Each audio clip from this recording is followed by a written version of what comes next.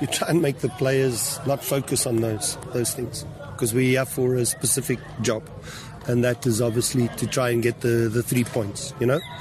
But it's obviously sad when you've got situations like that, but you've got to deal with it, and I think we dealt with it in the right way. It was worse than that. You know, the player, it had horrible smell, and then worse than that, there was some sort of product that they put there that made everybody itch. You know, everybody was itching, you, even myself, you scratching yourself everywhere.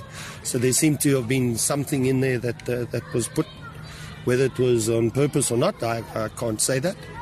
But obviously it was difficult for us to stay in the changing room because all the players were complaining about it. So hence the fact we made the choice to rather go get changed in the bus.